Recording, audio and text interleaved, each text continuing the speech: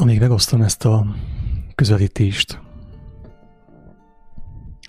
elmondom minden kedves hallgatónak, uditásnak, hogy ez a videó, ez a gondolatcsomag főképp azon személyeknek szól, akik már hoztak egy döntést, régebb vagy mostanában, hogy elfordulnak a világ útjától, és Isten segedelmével megnézik azt, hogy melyik az az út, amelyikről a megváltó beszélt, amelyikről azt mondta, hogy az életre visz, örök életre visz. Azért tartom fontosnak ezt hangsúlyozni minden alkalommal, mert azon személyek, akik ezt a döntést még nem tudták meghozni, még nem hozták meg, nem fogják megérteni azt, amiről itten szó lesz. Nem azért, mert én túl intelligens vagyok, hanem azért, mert amiről itten szó van, azok a lélek kijelentései főképp. Tehát teljesen egyértelmű, hogy ahhoz, hogy valaki megértse, hogy ebben a videóban miről van szó, ahhoz ő lelki emberé kell váljon. Mert a lélek által akkor meg fogja kapni a kijelentéseket ő is személyesen. Meg fogja érteni, hogy mi ez a dolog, amiről most éppen szó lesz. Ezt úgy lehetne fogalmazni bibliai nyelvezettel, hogy amiről most beszélni fogok, ez főképp az egyház építését szolgálja. És félreértés ne essék. Tehát nem arra az egyházra gondolok, amit mi látunk a televízióban, aminek a központja a Vatikán, hanem annak a lelki közösségre gondolok, arra a lelki közösségre gondolok, amely tulajdonképpen a babonákból, az emberi gondolkodásból, a földhöz ragadt gondolkodásból kihívottak közösségét jelöli. És ezen túl, még ezt elmondanám, ezen túl egyre több olyan videó lesz, ami már nem fog visszamenni az ABC-s könyvhöz. Nem fog visszamenni a kezdetekhez. Nem fog arról beszélni, hogy megtérés, meg ilyenek. Mert egy idő után már, mint ahogy az előbb is mondtam, múltkor is mondtam, egy idő után ez már eléggé rossz dolog, hogyha valaki még mindig erről kell beszéljen. Tehát aki számára nem egyértelmű, hogy ahhoz, hogy az ember meglássa az igazságot, és megszabaduljon általa, el kell fordulni a világtól, és meg kell keresnie azt, hogy melyik az a kiút, ami őt elvezeti abba az állapotba, arra a helyre, abba a dimenzióba, ha szabad így fogalmazni, amelyet úgy nevezett Krisztus, hogy a mennyek országa. Ennek a videónak a címe az, hogy Tökéletes kommunikáció.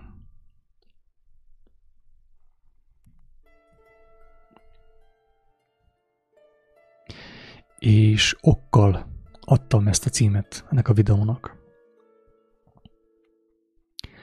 Mivel, hogy teljes meggyőződésem, hogy az, amit mostan hallotok, vagy amit mi hallhatunk egymástól, egymás által, az nem a tökéletes kommunikáció. Tehát bármilyen szépen fogalmaznánk, bármilyen költőiesen, bármilyen művészi módon fogalmaznánk, formálnánk a szavakat, nem tudnánk beleszűrni az igazságot az emberi szavakba. Mert a tökéletes kommunikáció, melyik tartalmazza azt az igazságot, amiben élet van, ami megújít, ami felfrissít, ami újjászül, azt nem lehet szavakban lebonyolítani. hogyha szavak szintjén ki lehetne jelenteni minden igazságot, nyilván nem lenne szükségünk arra, hogy újjászülessünk. Mert akkor egyszerűen csak addig pletykálunk, addig papolunk, amíg megunjuk. És akkor bekerülünk abba az állapotba, ahova szeretnénk, ahova ugye meghívást kaptunk. De ez nem működik. Van egy tökéletes kommunikáció, amit az emberi elme fel nem foghat, amit az emberi fül nem hallhat meg, és amit az emberi szem nem láthat. És ez a kommunikáció nyilván a lélek szintű kommunikáció, amelyet egy ember, egész pontosan egy gyermeki lett személy, aki a világ teremtőjével szemben gyermek lett, tud folytatni a világ teremtőjével.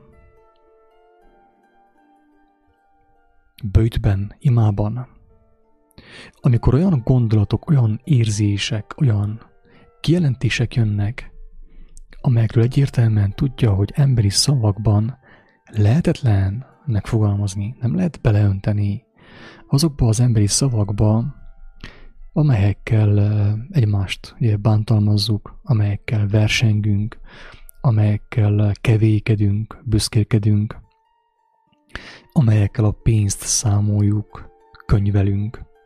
Ezekkel a szavakkal, drága barátaim, nem lehet az igazságról beszélni. Hogyha én volnék a világ legjobb szónoka,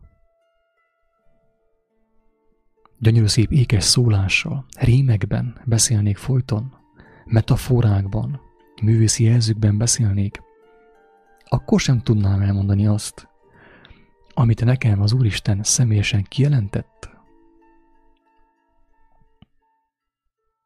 Ezért is mondom, hogy sokszor, hogy embereket követni, az maga a halál. Mert az emberi szó képtelen elvezetni bennünket a hiába valóságból való szabadulásra. Az emberi szó nem azt a célt hivatott szolgálni, hogy valaki lelki emberi váljon általa. Drága barátaim, bármennyire is ünneprontóan hangzik,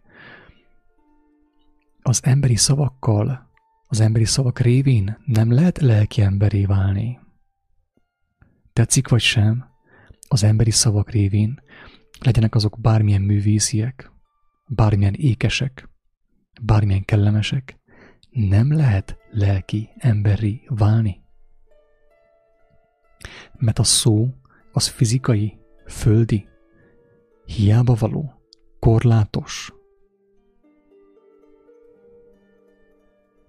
Ezért mondtam azt is, hogy az én szavam, vagy egy Isten félő, Isten szerető embernek a szava maximum csak útjelző tábla lehet az embertársai számára. Egyetlen egy ember sem alkalmas arra, hogy konkrét segítséget adjon az embertársának abban, hogy megszabaduljon az a világ hazugságaitól. Ezek a szavak csak útjelző táblák, amelyek rámutatnak a kimondhatatlan igazságra. Figyelem! Az a szó, amelyek elhagyják az ajkaimat, elhagyják az ajkainkat, csupán rámutatnak, mint útjelző táblák, ama igazságra, amely szavakban nem foglalható, viszont amely nélkül nem lehetséges, hogy bárki is lelki emberé váljon. Azért tartottam fontosnak elmondani ezt a rövidke bevezetőt, mert ez szükséges ahhoz, hogy megértsük, Mit jelent az, hogy akiben nem volt bűn, bűnné lett azért, hogy minket megmentsen. Ha Krisztus tökéletesen akart volna fogalmazni a mennyek országát illetően, meg sem szólalt volna, drága barátaim. Mert szavakba nem lehet ezt beleönteni. Maximum csak ilyen jelzőkbe, úgymond nyelveken, szólásokba, példabeszédekbe.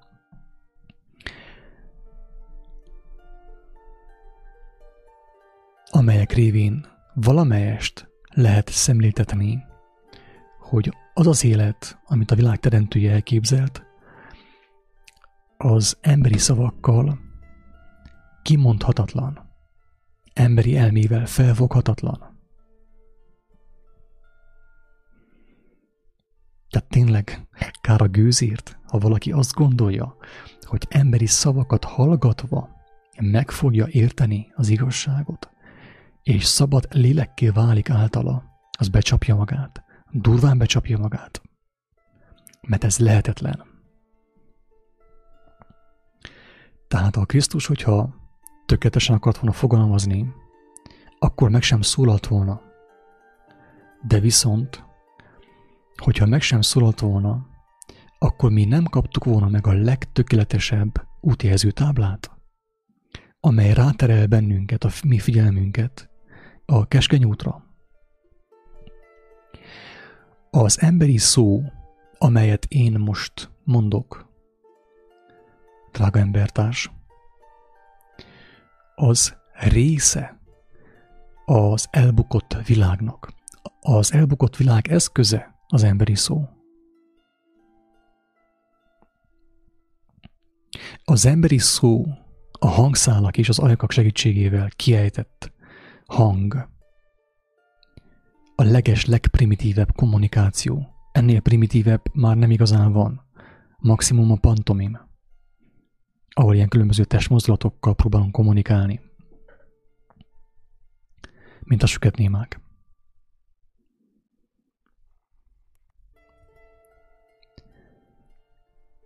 Tehát az emberi szavakkal valójában csak arról lehet beszélni, ami részigazság, ami hazugság, vagy ami mulandó, és ami hiába való, ami rothadó, ami halandó. Az elhangzó emberi szavakkal csak a mulandóságról lehet beszélni. Konkrétan.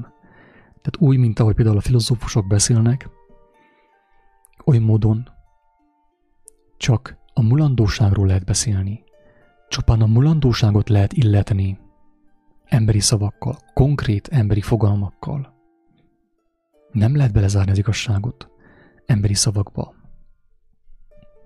Ezért mondatott Jézusról, hogy példabeszéd nélkül sosem mondott semmit. Ő tökéletesen tudta azt, hogy szavakba nem lehet elmondani az igazságot, amibe belekapaszkodva szabaddá vált egy lélek.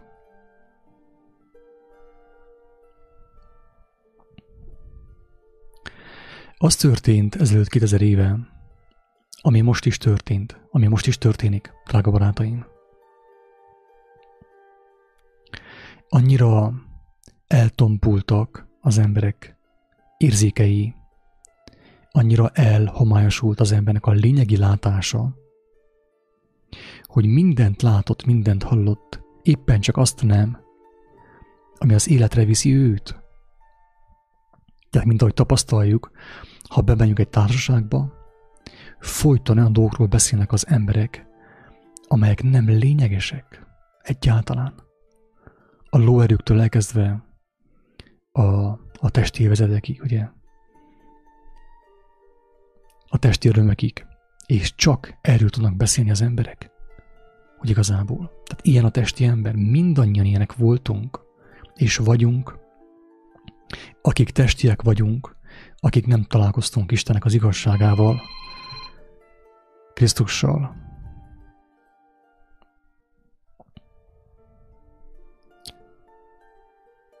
És erre mondatik az, ezért mondatik az, hogy ő, akiben bűn nem volt, drága barátaim, bűnné lett. Tehát nem volt fogyatékosság, bűn Krisztusban, de ő mégis vállalta azt, hogy bejön a fogyatékos emberi testbe, ahol buta emberi szavakat fog használni, azért, hogy megszólítsa a lebutított embereket, a császárnak a hatalma alatt álló embereket, a világ urának a hatalma alatt álló embereket. Tehát ő arra kényszerült, úgymond, hogy hazug emberi szavakat használjon az igazság útjának a megmutatására, így lehet fogalmazni. Nem lett volna neki szükség arra, hogy ő testi legyen, hogy egyáltalán megszülessen fizikai testben, mert ő feltehetőleg előtte a megdicsült testben volt, mielőtt megszületett. De a teremtő azt akarta, hogy ő belemenjen a bűn testébe, hogy nekünk, akik szintén az elbukott testben, fizikai testben vagyunk, a halandó testben vagyunk, megmutassa, hogy mi, akik testiek vagyunk, akik el vagyunk veszve a testiségben, hogyan tudunk kimenni a testiségből, hogyan tudunk szabadulást nyerni a testiség börtönéből, hogyan tudunk belépni a lelki dimenziókba, egész pontosan a lélek tökéletes országába, Isten országába. De viszont mivel, hogy mi testiek voltunk, testiek vagyunk, ő muszáj volt a lehető legprimitívebb módon megszólítson bennünket. Ezért mondta azt, hogy sok mindenről beszélhetnék még néktek, de most még nem hordozhatnátok el, mert a bűn teste, amiben én is mostan vagyok, amiben vagyunk, nem bírja meg az igazságot, nem tudja elhordozni az igazságot. Csupán az instrukciókat voltam képes elfogadni tőle, amelyeket betartva én magam is lelkivé válok, még testben nem. Én életem végéig a bűn testében fogok maradni, de lelki emberként. Sőt, úgy is lehetne fogalmazni, hogy a megváltott ember, az újjászületett ember arra a fájdalmas tapasztalatra van ítélve élete végéig,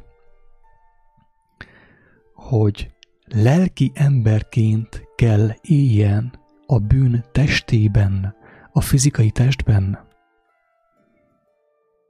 Ezért van az, hogy aki már lelki ember, Krisztus által megváltott ember, nem ragaszkodik az életéhez, mint ahogy István apostol, Péter, Pál, János és az összes többi nem ragaszkodtak a fizikai életükhöz, odaadták azt önként, mint ahogy Krisztus is. És ezáltal tettek bizonyságot arról, hogy nekik van egy olyan életük, amit a meg nem váltott emberek el sem tudnak képzelni. A fizikai ember fél a haláltól, fél a fájdalomtól, fél a betegségektől, fél mindentől, és menekül. és folyton a test biztonságát, a test kényelmét keresi. De a lelki ember úgymond, idézőjelben mondom, megutálta az ő életét, az ő lelkét, mint a Jézus mondja, aki nem utálja meg az ő lelkét is, anyját, apját, testvérét, feleségét, gyermekét, sőt még a maga lelkét is, nem lehet az ő követője. Érthető? Tehát az ilyen személy, mivel hogy megpillantotta a tökéletes életet Isten kegyelméből, a Krisztus által kötetett szövetség révén, mivel hogy megpillantotta a tökéletes életet, annak fényében, hogyha visszatekint az ő régi életére, az ő testi életére, az ő bűnös életére, az ő bűn testében lévő életére, megutálja azt. Nem tudja nem megutálni azt. Mert ő már meglátta a lelki szemeivel a tökéletességet. És tudja, hogy amit ő életnek hitt korábban, az nem élet, hanem az tényleg hazugság. Egy káprázat, a világ urának a hazugsága, amit elhitt ő több évtizeden keresztül. Sőt, azt is érzi, azt is látja, hogy milyen nagy kihívás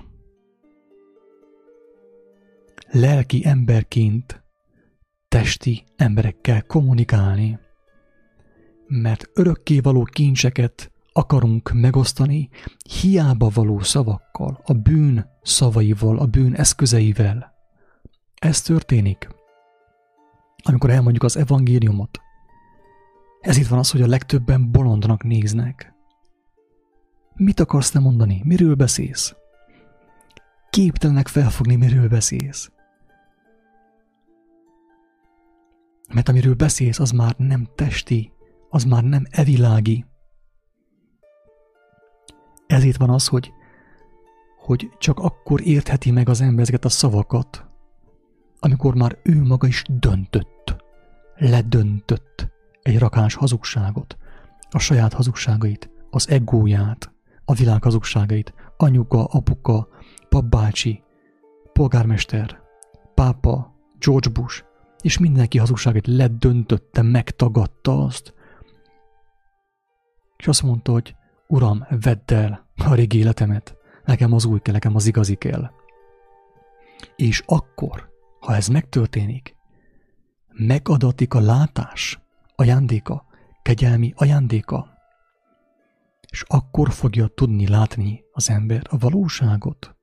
Akkor fogja tudni megérteni, hogy az emberi szemek képtelenek meglátni a valóságot.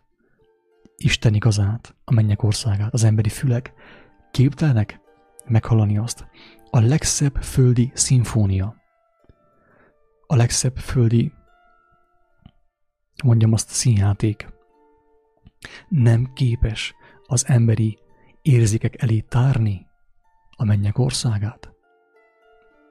De viszont mindenkinek megmutattatik, mindenki betekintést nyer a mennyek országába, aki feladta magát. Mit mondott a megváltó? Azt mondta, hogy én letettem az én életemet, hogy újra felvessem azt. Letettem a régit, hogy felvegyem az újat. Aki meg akarja tartani az életét, elveszíti azt. Aki elveszíti az életét, elengedi az életét, én értem. Tehát az igazságért. Örökre megtarthatja azt.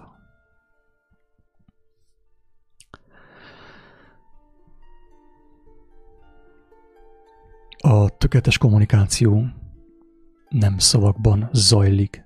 Tehát nem zajlik. Elsősorban a tökéletes kommunikáció nem zaj, hanem az maga az életnek a szimfóniája, amit emberi eszközökkel lehetetlen kifejezni. Még a legátlinyegültebb művész sem tudja kifejezni azt. Emberi szavakat követve amely nem tökéletes kommunikáció, az ég adta világon senki sem tudja meglátni a mennyek országát, Isten országát, amiről Jézus beszélt. Az én szavaim nem arra vannak, hogy megmutassák valakinek a mennyek országát, mert a bűn eszköze képtelen a szentséget megmutatni bárki számára is. Az én bűnös, tehát úgymond korlátos szavaim csak arra jók, hogy hirdessem a mennyek országát.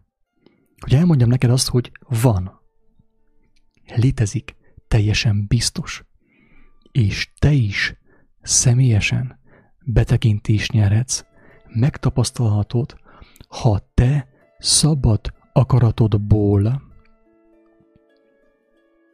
a mennyek országának az uralkodójához fordulsz segítségért. Fontos ezt hangsúlyozni, hogy szabad akaratodból te személyesen hozzáfordulsz segítségért. Akkor fogod megtudni, megtapasztalni, hogy mi a tökéletes kommunikáció milyen. Akkor fogsz betekintést nyerni a lélek tökéletes országába, állapotába. És ha ezt valóságosan megtapasztalod, többet hátra sem akarsz nézni, mert tudod, hogy mindaz, amit mostanig hallottál, láttál, tapasztaltál, amiért mostanig vergődtél, harcoltál, küzdöttél, az mind hazugság, az mind halál. Bármilyen furcsán hangzik ez. És az az igazság, amit szabad szemmel nem látsz, de mégis olyan bizonyosságot kaptál annak valósága felül, hogy nem tudod elfelejteni, és arról prédikálsz, ugye, arról beszélsz, elmondod embertársaidnak a mennyek országát, hogy van, létezik. Személyes döntés, szabad akaratból meghozott személyes döntés kérdése.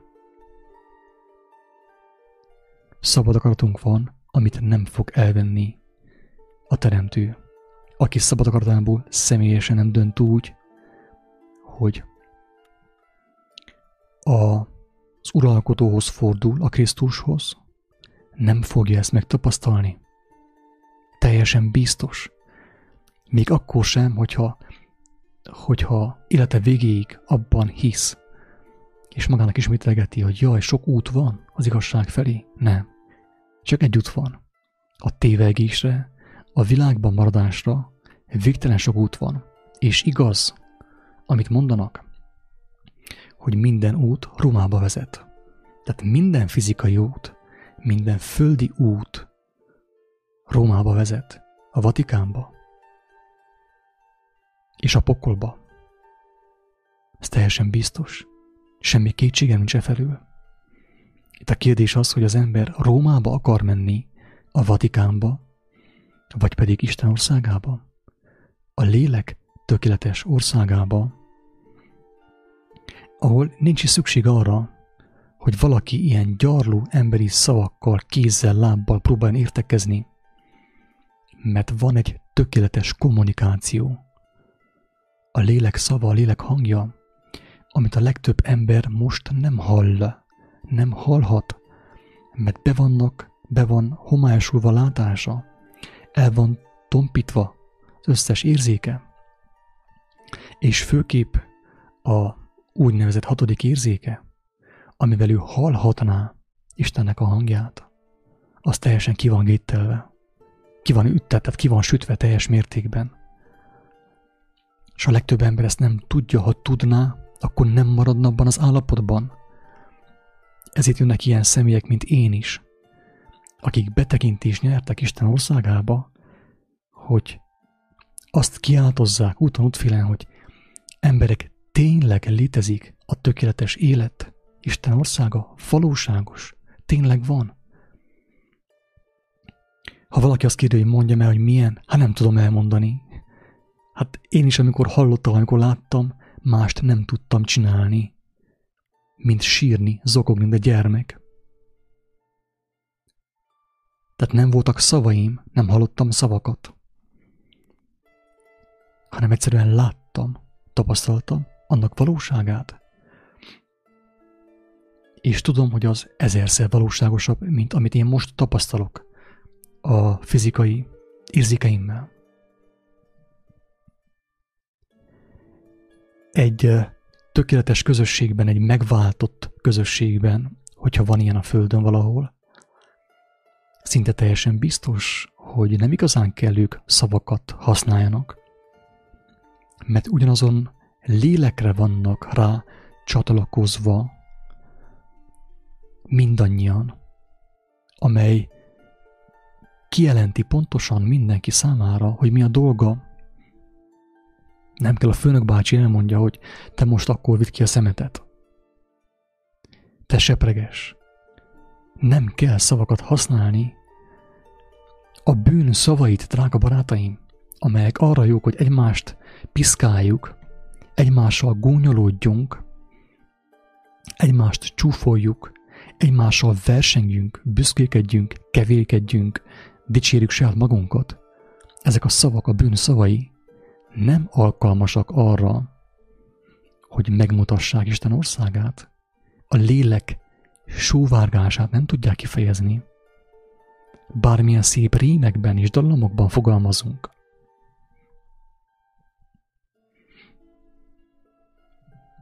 A tökéletes kommunikáció az a lélek kommunikációja. És minden egyes megváltott ember ismeri azt. Vagy legalábbis betekintést nyert. Mert elindult az újjá születés útján, az átformálódás útján. Ugye az újjászületés az akkor történik elvileg megint szavak szintjén, amikor az ember döntést hozott, aláírta a Krisztus vére által megpecsételt szerződést, akkor kijön a gyermek az anyaméből, megszületik a gyermek. De az elején még mindig világi, testi a gondolkodása.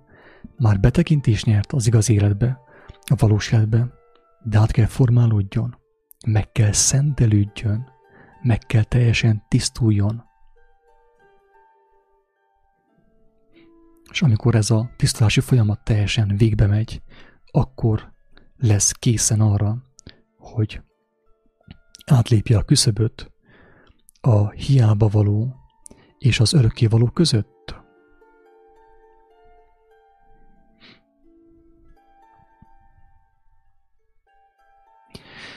Már nem is nagyon szívesen beszélek arról, hogy milyen átverések történnek a kereszténységben és a más többi vallásban. Mert úgy gondolom, hogy aki ezeket a szavakat hallja, nagyjából már érzi is, hogy csapdában van.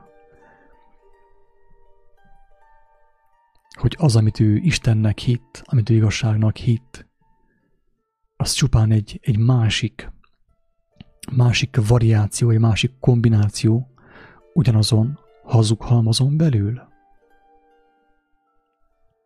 Mert aki személyesen nem hozott döntést, ledöntést,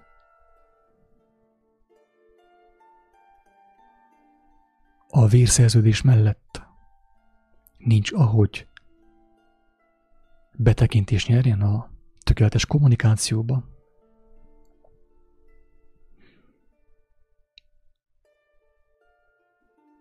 Amúgy elképzelhető, vannak olyan emberek, akik már megtapasztalták azt, hogy két ember annyira azonos frekvencián rezonált, hogy nem kellett szavakba kommunikáljanak, beszélgessenek. Ez például megtörténhet egy olyan házasságban, ahol az Isten az Úr, ahol a szövetség a férfi és a nő között Istenben történt meg, Istenben köttetett. ott megtörténik az átformálódás, ugye lesznek ketten egy testé, és ők ugye szinte szavak nélkül értik és ismerik egymást. Tudják, hogy mit kell csinálni, annélkül, hogy másik mondaná. Tehát az ember egy jó házasságban is, tehát egy Istenben, tehát igazságban köttetett házasságban is betekintést tud nyerni ebbe a kommunikációba. A tökéletes kommunikációba.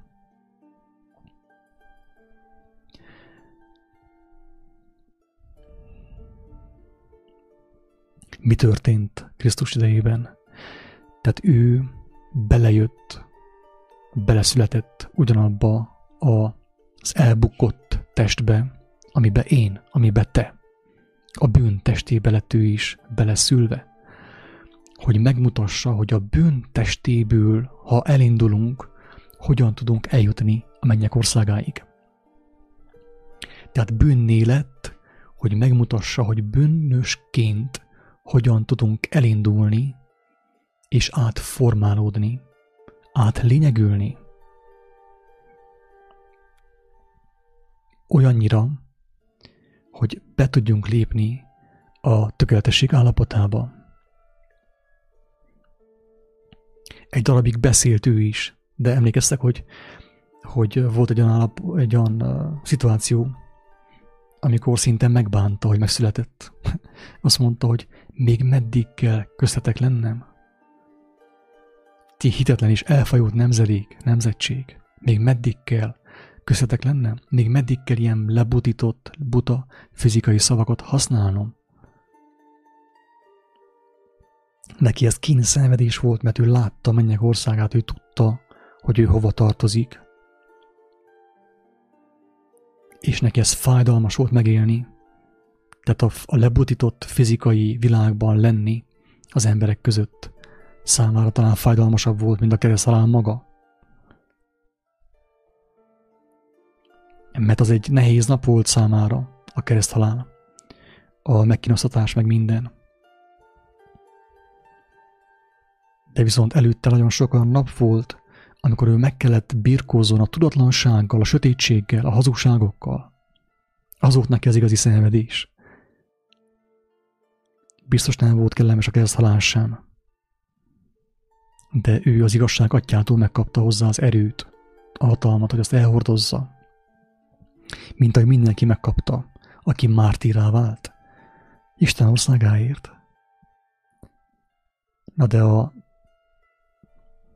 a missziója végén mit mondott ő az embereknek, a követőinek, a barátainak?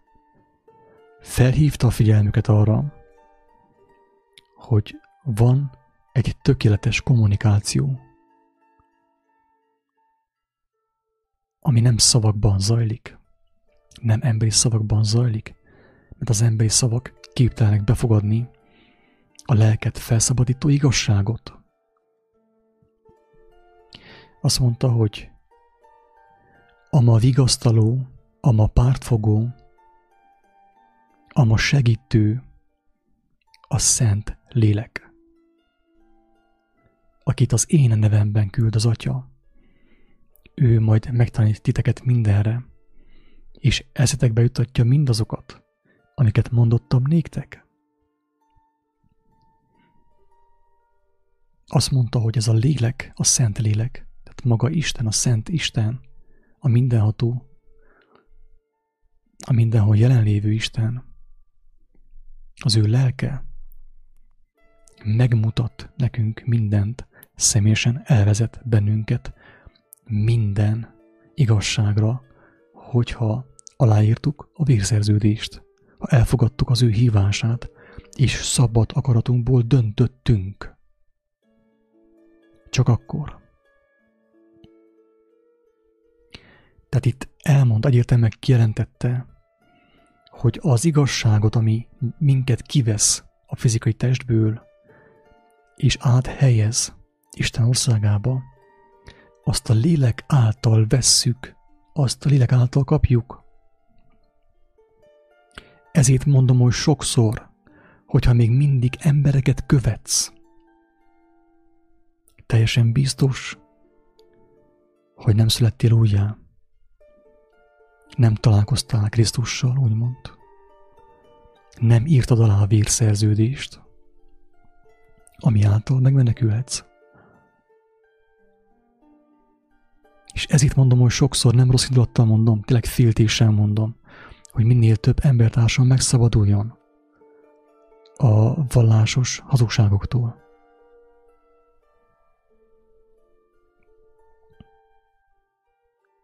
Hogy aki embereket követ, pásztorokat követ, lelkészeket, gurukot, mestereket követ, embereket követ, teljesen biztos, hogy nem kapta meg a tökéletes kommunikáció ajándékát Istentől. Ez egy kegyelmi ajándék. Akármennyi pénzed van, akármennyi ismerősöd van, ezt nem tudod megszerezni senkitől. Csak és kizárólag személyesen Krisztustól. Mert az mondatot, hogy senki nem látta a tökéletességet, csak az, aki benne volt, aki onnét jött.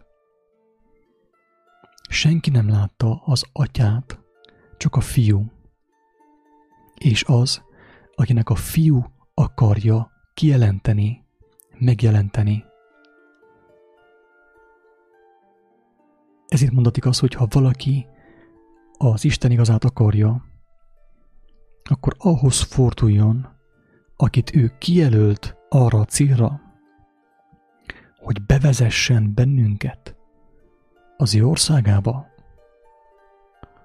És ezért van, hogy a világ ura, sátán, azt akar ejtetni, hogy neked is igazad van, neki is igaza van, mindenkinek igaza van. De a te utad is jó, az ő útja is jó. Ezt az ember csak addig hiszi, amíg be nem kerül egy végzetes betegségbe. Addig tud élni ebben a hazugságban az ember. Utána aztán már vége. Utána nagyon a fájdalmas valóság. Addig bárki hiheti azt, hogy neki is igaza van, és az ő útja is jó, és minden út Rómába vezet. Ezeket a hamisságokat csak addig képes elhinni az ember, amíg meg nem tapasztalja ennek a gyümölcsét, és amíg meg nem érzi a halál szagát. Addig bárki elhiheti azt, hogy minden út Rómába vezet. Nekem is igazam van. Neked is igazad van. Fogadjuk el egymást. Te fogadj el engemet, én fogadjalak el téged. Persze nem tehetek mást, mint az, hogy elfogadlak. Nem is arról van szó, hogy bárkit meg akarnék változtatni. Nem az az én dolgom, hogy én valakit megváltoztassak, hanem az, hogy én bizonyságot tegyek a mennyek országáról, hogy elmondjam, hogy létezik, és elmondjam azt, hogy van egyetlen keskeny út, amely teljesen biztos, hogy bevisz ebbe az országba, Isten országába, és ez nem más, mint a Krisztus Jézus. Az ő szavai, az ő élete által tett kijelentés. És aki nem hiszi, járjon utána. Csak ezt tudom mondani. Ne forduljon hozzám, mert én senkit nem akarok bevezetni Isten országába. Vagy valakit irányítani. Vagy hatalmaskodni valaki fölött, mint ahogy teszik a földi rendszerek. Isten ments, én ilyet nem akarok.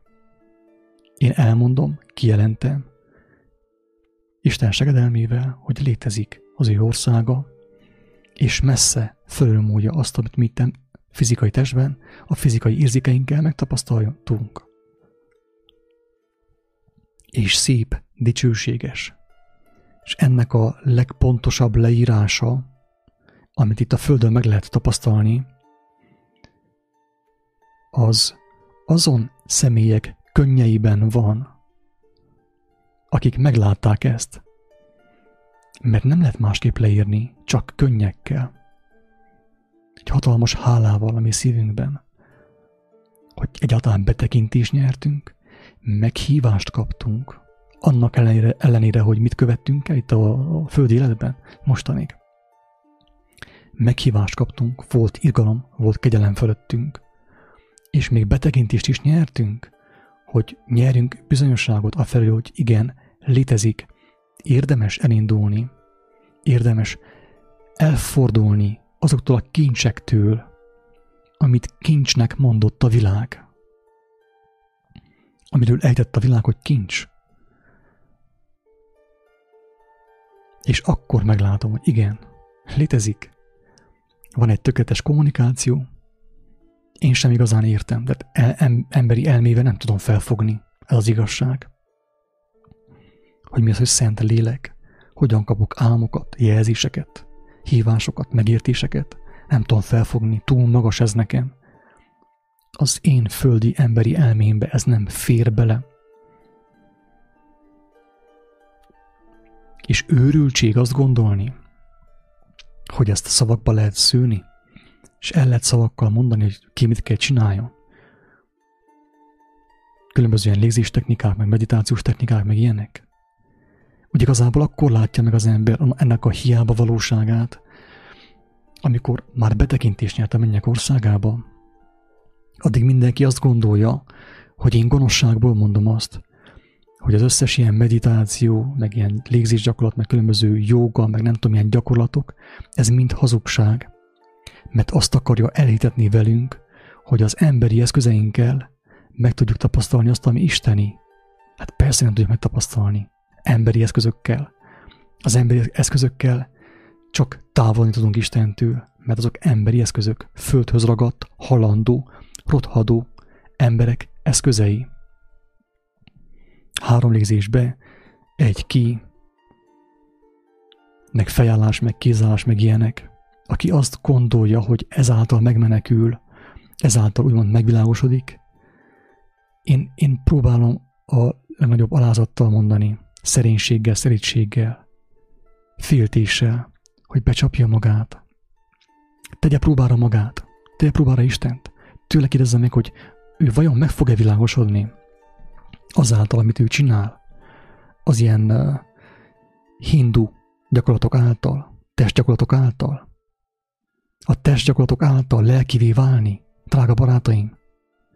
Hát már a logika, az elemi logika szintén elbukik ez. A testiség által lelkivé válni. Hát először az ige volt, nem pedig a test. Először az elképzelés volt, a logosz volt, a szellemi minta. Utána lett a test. Tehát a szellemi szülte meg a testit, nem pedig fordítva.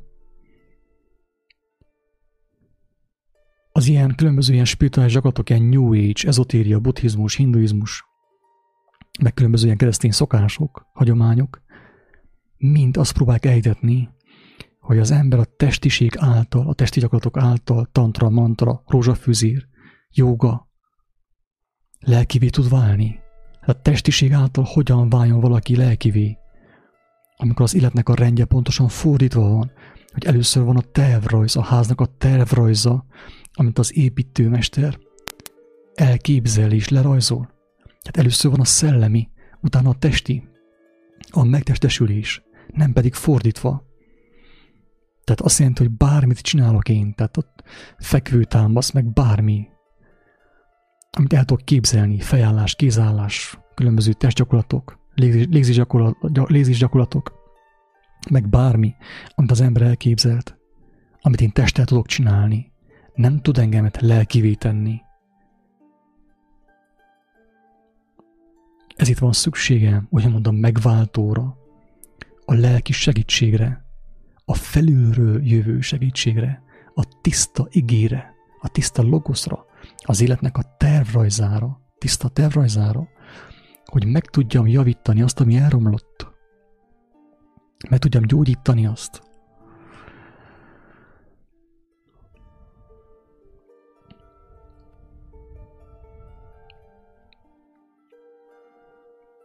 A tökéletes kommunikáció csupán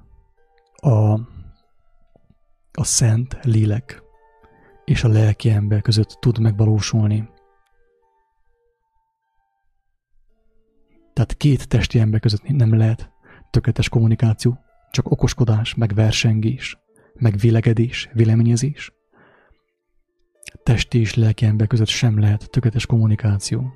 Csak 2 lelki ember között, több lelki ember között, és a szent lélek meg a lelki ember között. És ebben a kommunikációban olyan dolgok jelentettenek ki az ember számára, amit nem tud kimondani. Tehát Pál nem hiába mondta, hogy azt hiszem Jánosról, hogy elragadtatott a harmadik égig, és olyan dolgokat látott, amiket nem szabad, ki sem szabad mondani. Nem lehet kimondani. De ez egy személyes kapcsolat révén tud megvalósulni. És csak egy személyes kapcsolat révén, személyes szerződés, szövetség révén, az új szövetség révén tud megvalósulni, amelyet a Krisztus vére pecsitelt le, az ő szavai, az ő kijelentései, az ő élete, az ő lelkülete, az ő szellemisége. Akit érdekel a tökéletes kommunikáció, nem tudok mást mondani, mint az, hogy személyesen hozzám forduljon, mert ő lett kijelölve erre a célra, hogy segítsen nekünk ebben az úton. Elolvassa a 4 evangéliumot alázattal, és hogyha megérintődik, akkor azt jelenti, hogy ki van választva, igen, Isten elhívta őt. És akkor kezd majd ugye megtörténni a tökéletes kommunikáció. Az ember meghozza a döntést, hogy igen, aláírom a szerződést, amely a Krisztus vérével volt megpecsitelve. Mindenkinek sok sikert kívánok ebben, mindenek fölött, mindenek előtt Isten áldását, az ő irgalmát, hogy mindenkit elvezessen erre a felismerésre, mert én a buta szavaimmal senkit nem tudok elvezetni, sajnos. De az élő Isten képes rá. Én sem emberek szavát követtem, hogy ide eljussak. Senki emberfia nem tudott volna meggyőzni arról, hogy ez egy valós dolog, amiről beszélek mostan. Csak a Szent Lélek, mindenható Isten. Aki hozzám fordul, megmondatott, hogy senkit nem fog válasz nélkül hagyni. Aki tiszta szívvel, gyermeki alázattal hozzáfordul, senkit nem fog válasz nélkül hagyni. Ez teljesen biztos, ez az ígéret.